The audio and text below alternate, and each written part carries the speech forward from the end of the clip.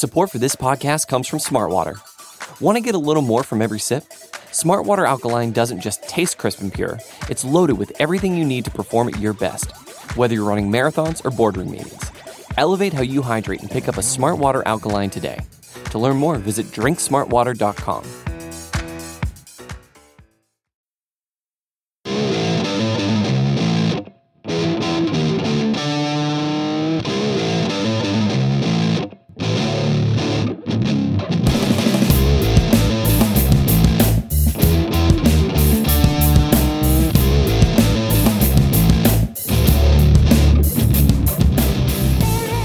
What's up, everybody, and welcome to episode 73 of the Talking Chop podcast. I am your host, Brad Rowland, and joining me today, the most frequent guest of the podcast, his name is Scott Coleman. What's up, man? Hey, Brad. Thanks for having me on again. It's my pleasure, sir. It's the All-Star break. It's finally here. It's Sunday evening. I guess further than on the East Coast, but for once, I'm actually on the West Coast with you. I'm actually in Las Vegas covering NBA Summer League, so candidly, I am in basketball mode right now, but at the same time, it's a good time to be in basketball mode because baseball isn't happening for the next couple of days, which is nice. But before we get into some big picture stuff, first half. It's not actually the first half, but we can sort of get into previewing the second half and sort of take stock of where we are. Before we get into that, let's be a little bit more results oriented from recently and talk about the weekend. A very, very weird week for the Braves in general. The first two games being just annihilated by Houston at home by a combined score of 26-8. And then the National Series, which you had the Friday night implosion, the 13-0 win on Saturday, and then a sort of weird game which you lost by 5 on Sunday. So I don't even know where to start really, but I guess it's just a bizarre week of Atlanta Braves baseball.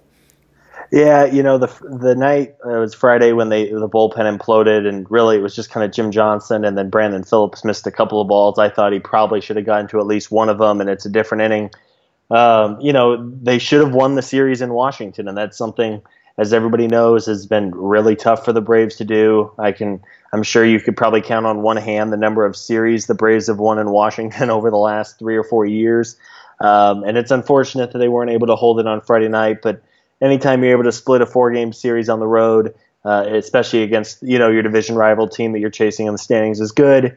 And look, there's no shame in getting beat down by the Astros. They beat down everybody. Yeah. That lineup, I think I touched on it last time I was on and throughout the week. It is literally on pace to being one of the greatest lineups ever, in recent baseball history. They won 19-1 on Sunday. Yeah. Against a real team on the road. Yeah. Everybody in that lineup is going to either hit 25 homers or steal 25 bases, and they have 4 guys who are going to steal 25 bases and hit 25 homers. Or at least could if they wanted to. They don't even really need to steal bases because they just score regardless. So no shame in getting pounded by the Astros. Obviously, that one on Friday night stings, but it would have been nice to go into the break with a 3-1 series win. But 2-2 isn't the worst thing, especially when you consider the Braves went up against Scherzer and Gonzalez and Strasburg. Yeah, that's the right way to think about it. Getting 2 games against the Nats, who, for as much as Braves fans don't like the Nats, the Nats are still better than the Braves. You could talk about the fact that Washington might be overachieving a little bit based on their schedule, et cetera, et cetera. They're still better than the Braves are, top to bottom. So, splitting that series on the road is a good thing for sure. In general, it was a weird week, but part of that weirdness was the blowout win, so that's always a good thing. I guess the lead story of the week is Freddie Freeman playing third base, which happened, as we well know, and is still happening. I wonder what your thoughts are on Freddie. Aside from the fact that he's superhuman at the plate, he now has a 202 WRC plus for the season, which is absolutely preposterous. Obviously, he missed a lot of time, but it's still 200 plate appearances of just Babe Ruthian production from Freeman. But I guess more importantly is his defense. So what have you been seeing of him at third base?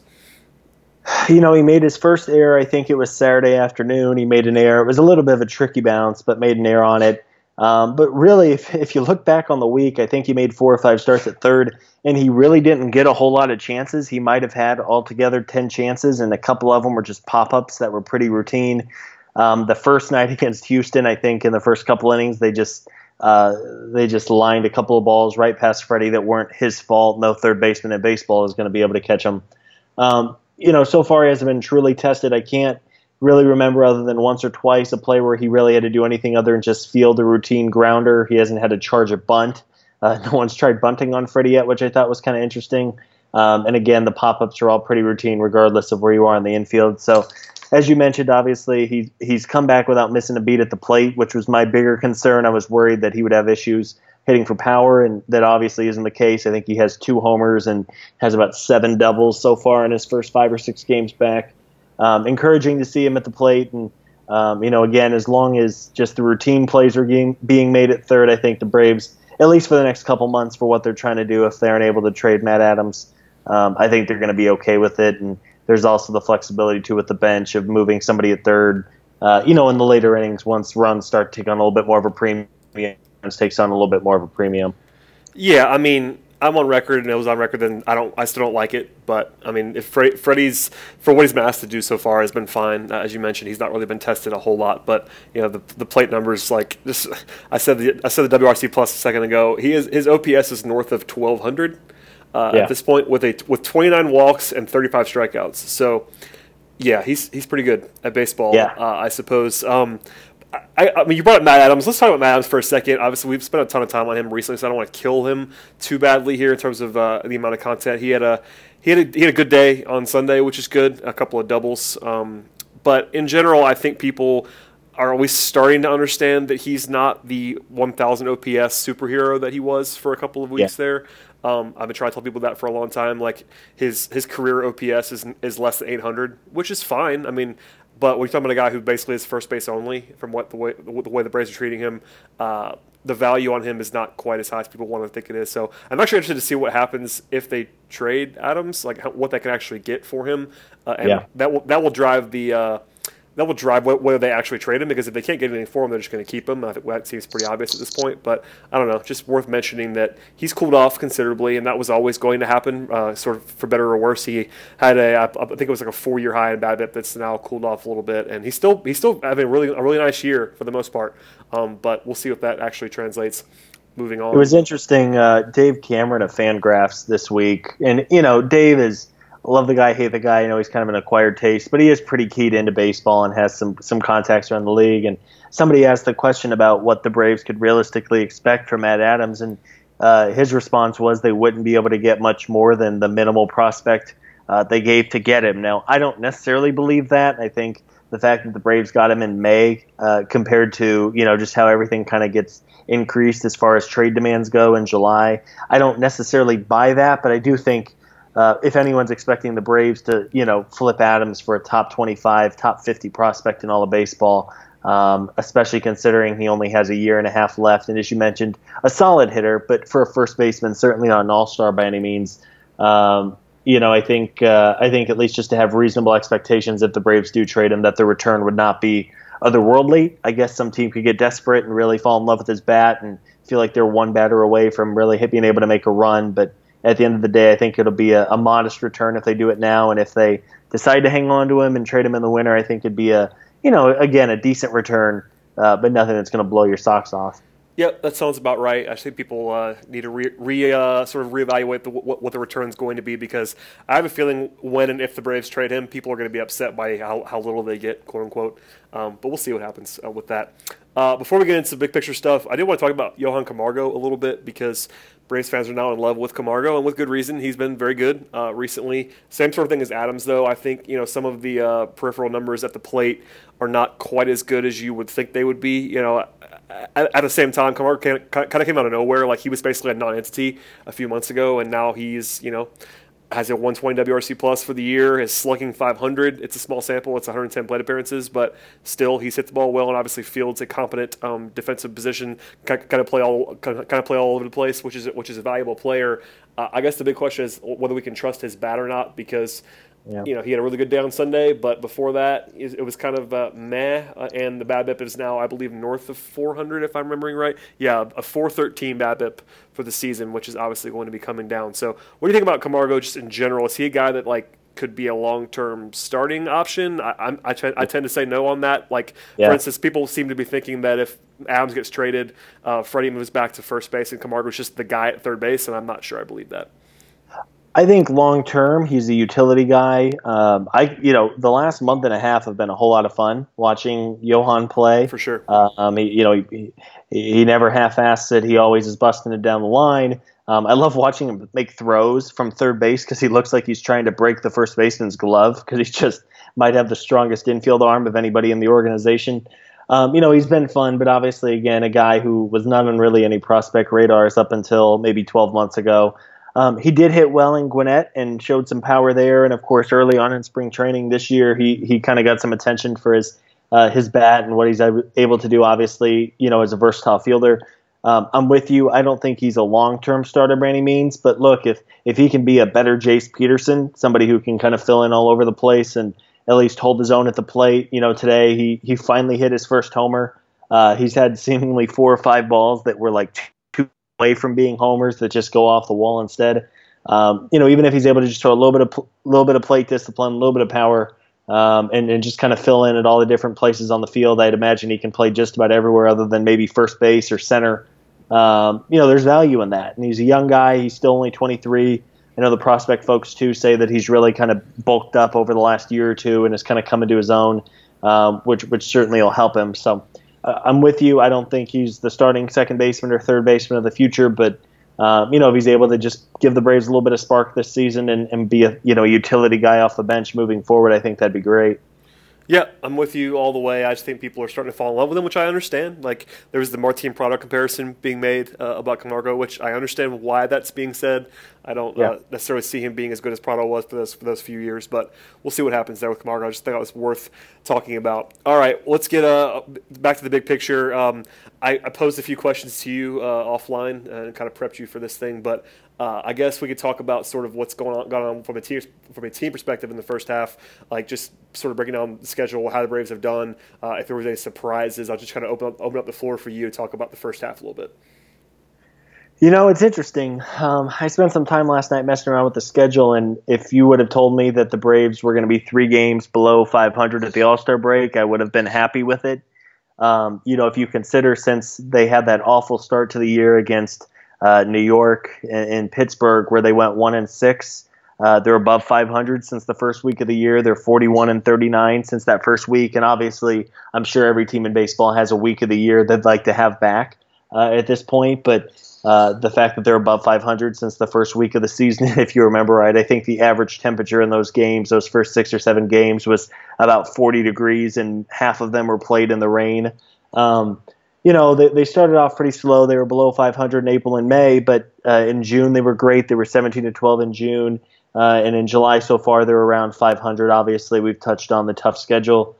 I think my biggest thing, and we've talked about Freddie here, but if you would have told me that 4 months ago that the Braves would lose Freddie Freeman for 7 weeks, Bartolo Colon would be flat out released after basically 2 months of starts.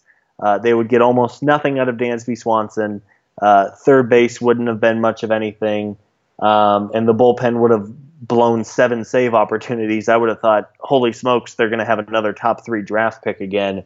So the fact that they're 3 games below 500 and at least kind of in it a little bit. I know somebody mentioned this time last year the Braves had 58 losses. Right now they have, I believe it's 44. So obviously an improvement has been made. I'm still not my heart tells me I want to believe that they could make a wild card push, but I just don't quite see it. But again, who knows? Once now that Freddie's back, and if they make a move or two at the trade deadline that doesn't sell off their pieces, maybe they do hang around and try to catch Colorado. What about you? What was your biggest takeaway from the first half? Yeah, I mean that's the big thing is that they've. I don't want to say overachieved because it's not like they've overachieved by a crazy amount. I do think that if you look at the run differential, they're a little bit. They've been good in close games, and that's kind of propelled them to a certain extent. So I'm not crapping on them by any means because I think it's, as you said, it's gone very, very well when you factor in all the things that went poorly, like Freddie being gone and Bartolo being a disaster, etc. So yeah, I think this is sort of what they are right now, which is a good thing. I don't think they're necessarily the team that's above 500 since Freddie went out the first time, but at the same time, I think they're probably something approaching what they are on the standings, which is they're 42-45. That's about what is that, like 78 win pace, something like Yeah, that. thereabouts. Yeah, That's about what I think they are, and that's fine. That's a much better much better team than they've been for a while now. It's a much more entertaining product than they've been for a while now.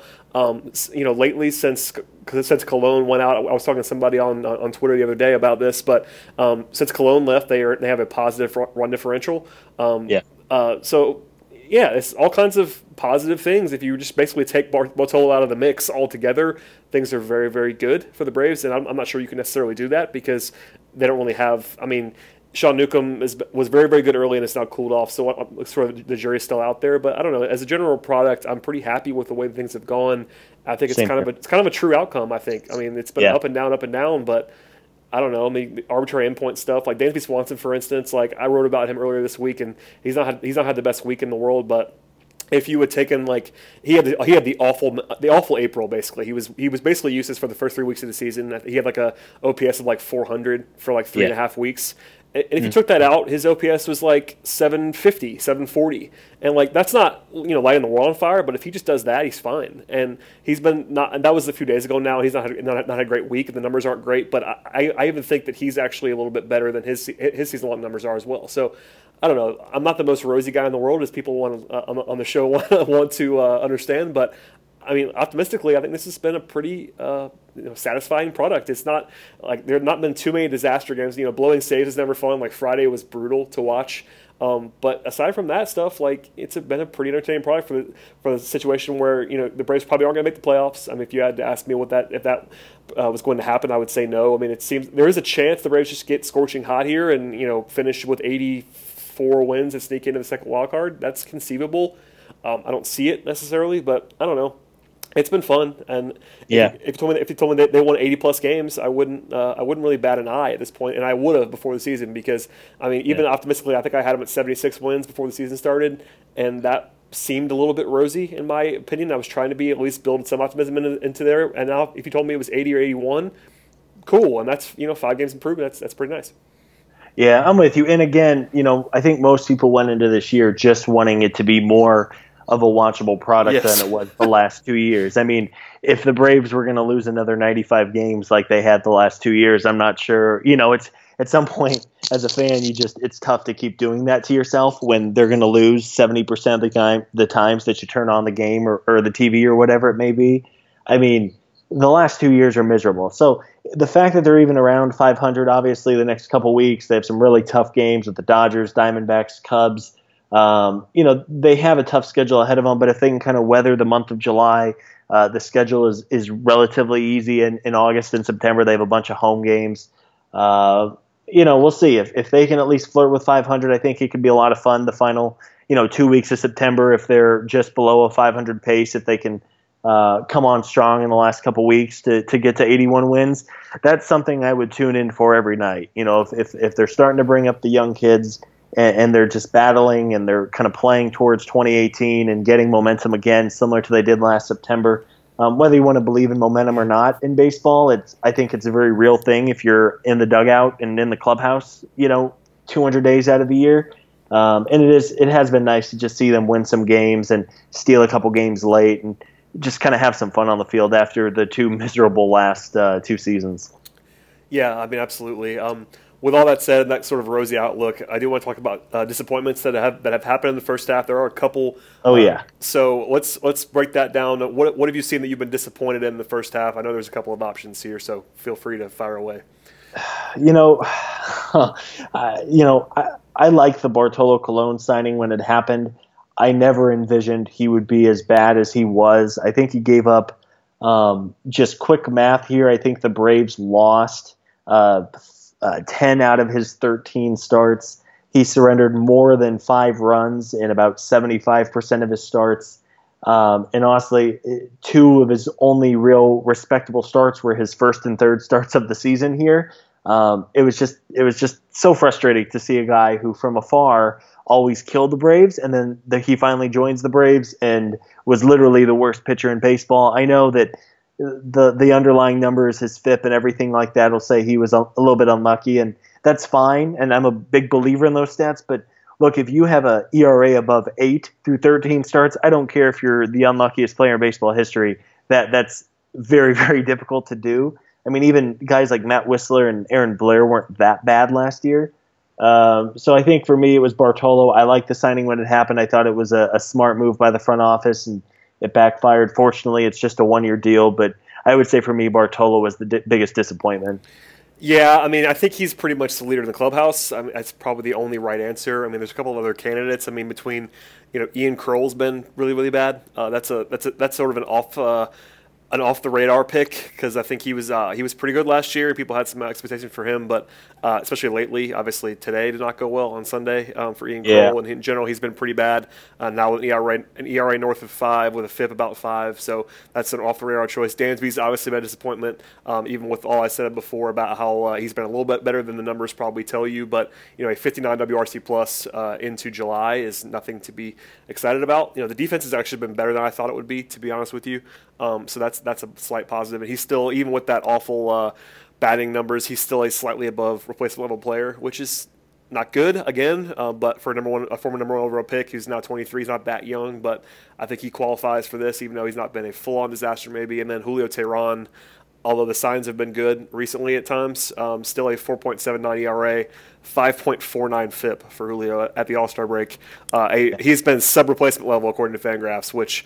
Woo! By the way, that's another thing from what we were talking about before. If you told me that Julio Teheran had an ERA near 5 and the Braves were 42 and 45, that's another thing. Like, are you kidding me? I've been thrilled. Yeah. Yeah.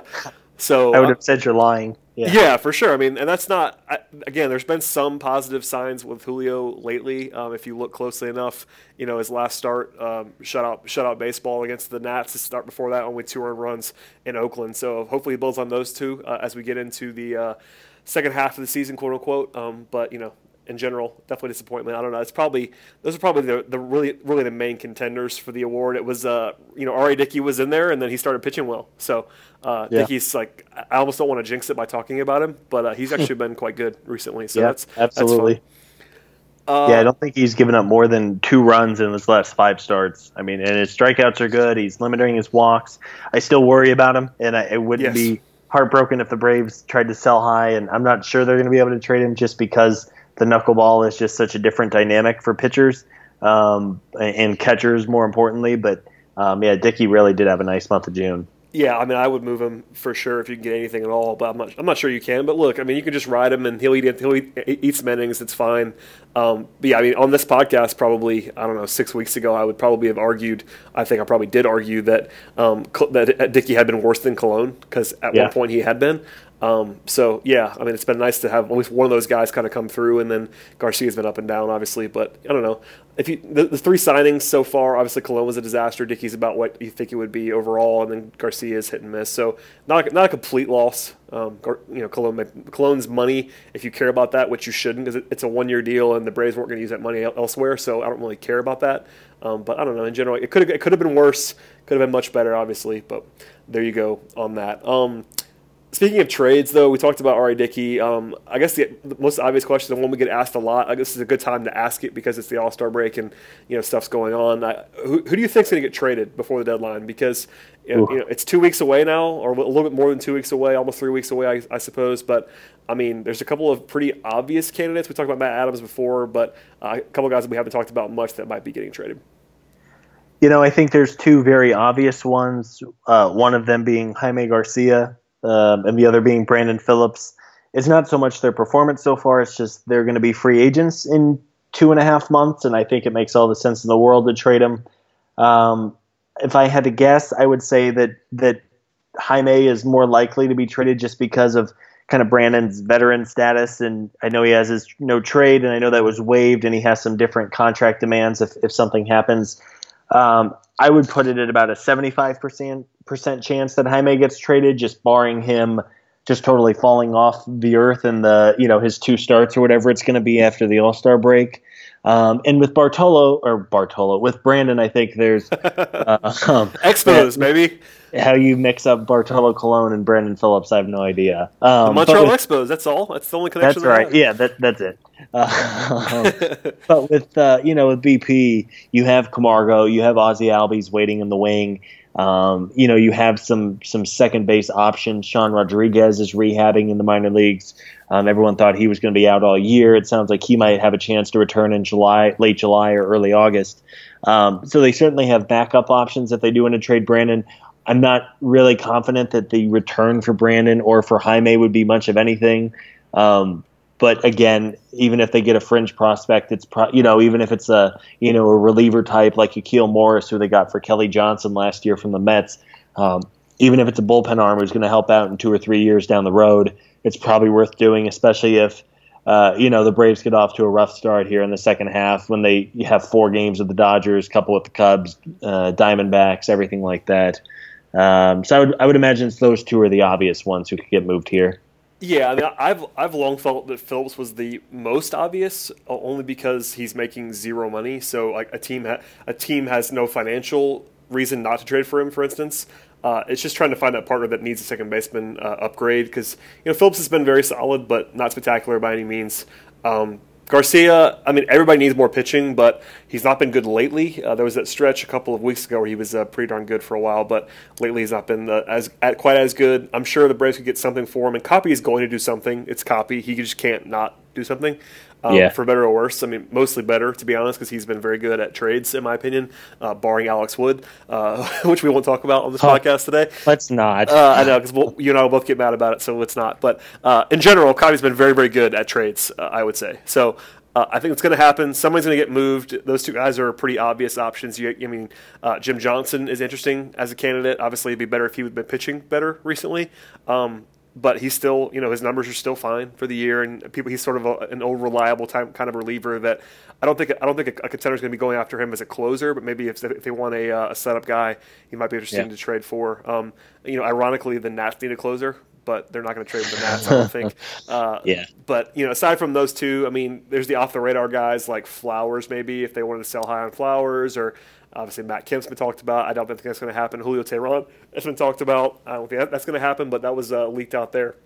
I think it was John Heyman this week said teams were calling about Teheran again, which I understand. I mean, it was also the buzz that the Braves were already talking about Chris Archer and Jose Quintana again. It's kind of always out there. Something's going to happen. Yeah. I'm just not sure what it's going to be, but I think you're right, though. The 2 most likely guys to get moved would be Garcia and Phillips. I'm just not 100% sure where those fits are, but there's still 2+ weeks to go. Copy's going to do something, but I guess it was worthy of talking about it today, just because we're kind of at a stopping point now. But we were talking about the other day, and somebody mentioned, and I kind of felt the same way, and I imagine other people do too.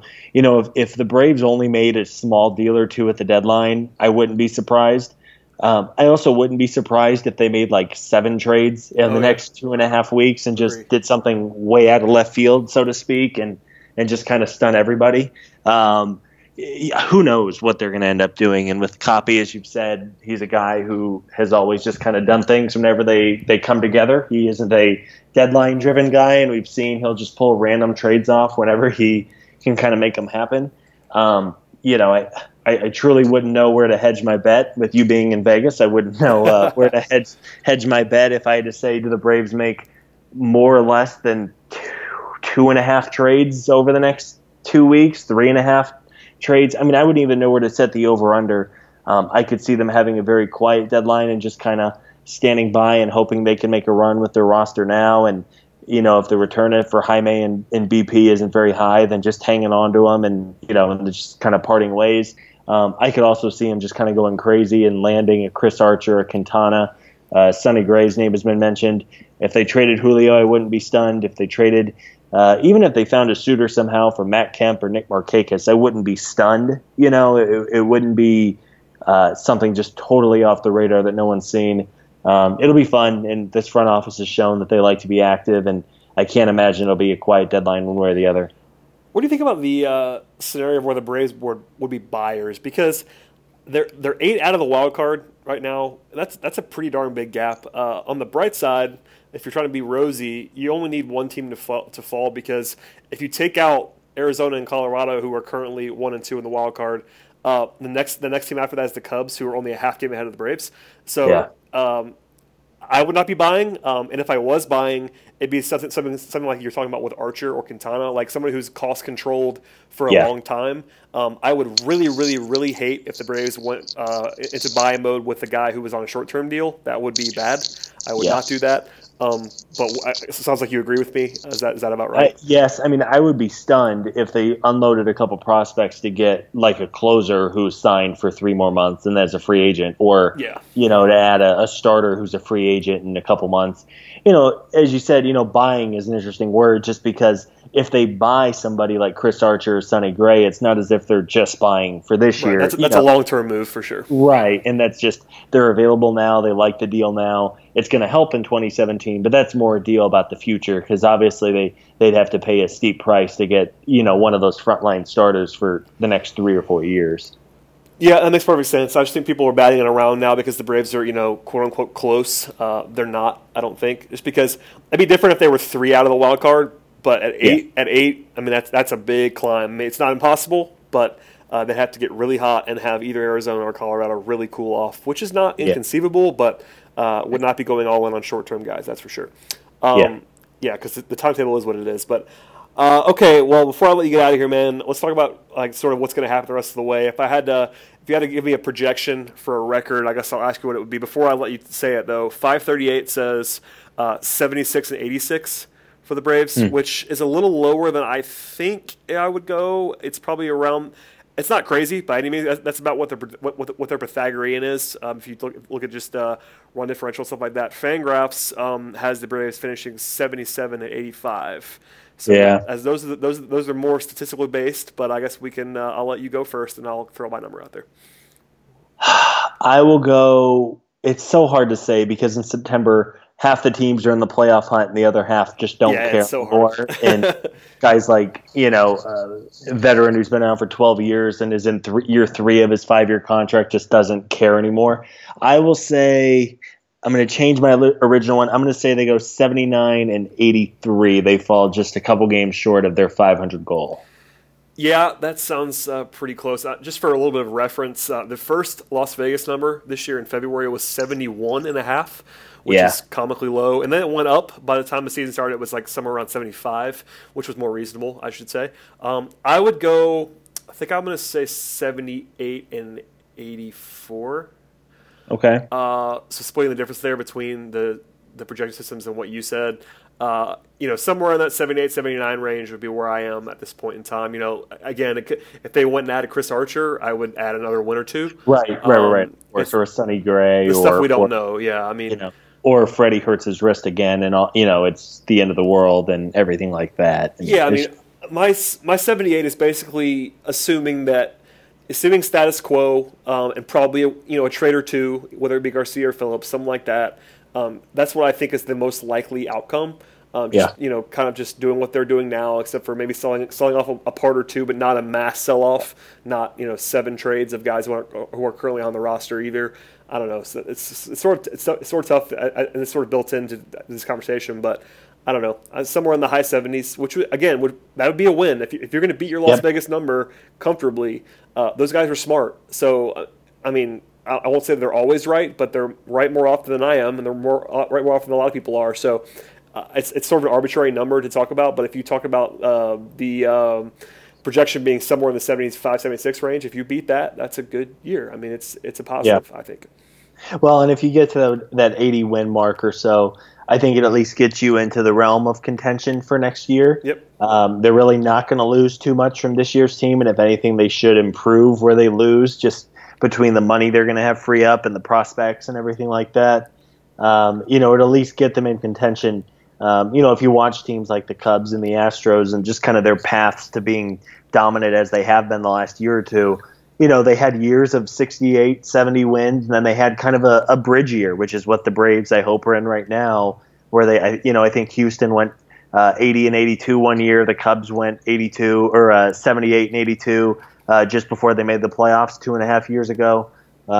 You have to have some kind of a gap year from being bad to being average to being good, with a few very notable exceptions. it's really, really hard to go from winning 70 games to winning 92 games and getting a playoff spot. It's basically the 90 to 91 Braves was one right. I could think about. But other than that, I mean, just for a little bit of context, 538's projections are what they are. But there are 11 teams projected to win between 76 and 81 games. Yeah. The Braves are one of them. So, I mean, there's a lot of variance in there. Obviously, they'd be the first outlet to say that. I mean, these are projection systems; they're not perfect by any means. They also give the Braves a 6% chance to win make the playoffs, which actually sounds about right to me. Yeah. And a 2% chance to win the division, which. Let's say this. Hold on. Let me look at the standings real quick, just before I say anything crazy. I think it's 9.5 is what I actually think. I think it's almost more likely that the Braves won the division than they would to get the wild card. Is that crazy?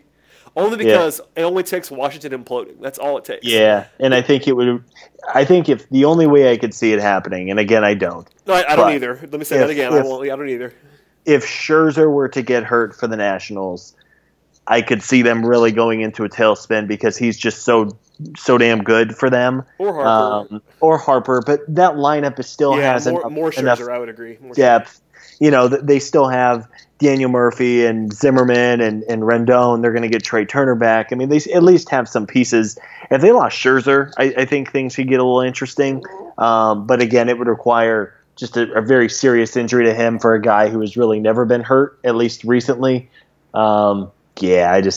Maybe next year, but I just don't quite think it's not happening. It's not happening, but I don't know. I guess I just felt like putting a take out there. But no, by the way, just as a sidebar, 538's projections now have the Dodgers winning 107 games. Yeah. And the Astros winning 105 games. I cannot stress to you how crazy that is because of the fact that these systems are designed to pull everybody back to the middle. You do not see a system like 538's projecting 107 wins basically midway through the season. That's insane. Yeah. I mean, if you look at the Dodgers' 25-man roster, there is no weakness. Barring Kershaw getting hurt, there's no weakness with that team. I mean, they have 8 starting pitchers. They have so many starters that they have to do phantom DL stints every 6 weeks just to, get them starts. They have enough depth that they can rest guys like Alex Wood. And they've already talked that they're going to try to save Kershaw a little bit to keep him fresher for the playoffs, or keep him fresh for the playoffs. I mean, that lineup 1 through 8 is dangerous. It's similar to Houston. I think Houston's rotation is a little concerning, and I really think they'd be smart to add somebody. But hey, if Keuchel is healthy, McCullers is healthy. Brad Peacock has been really good for them, kind of out of nowhere. He's been really good. If they add another starter, even a solid number 3 starter to that rotation, somebody they can count on, it's hard to see anybody in the National League catching the Dodgers, and it's even harder, I think, to see, the American League. There's more depth than in the National League. There's a stronger middle, but there's just not the high-end talent, whereas the National League has 3 or 4 really good teams, and that's about it. I guess the Cubs could give the Dodgers a little bit of a challenge if they figure it out.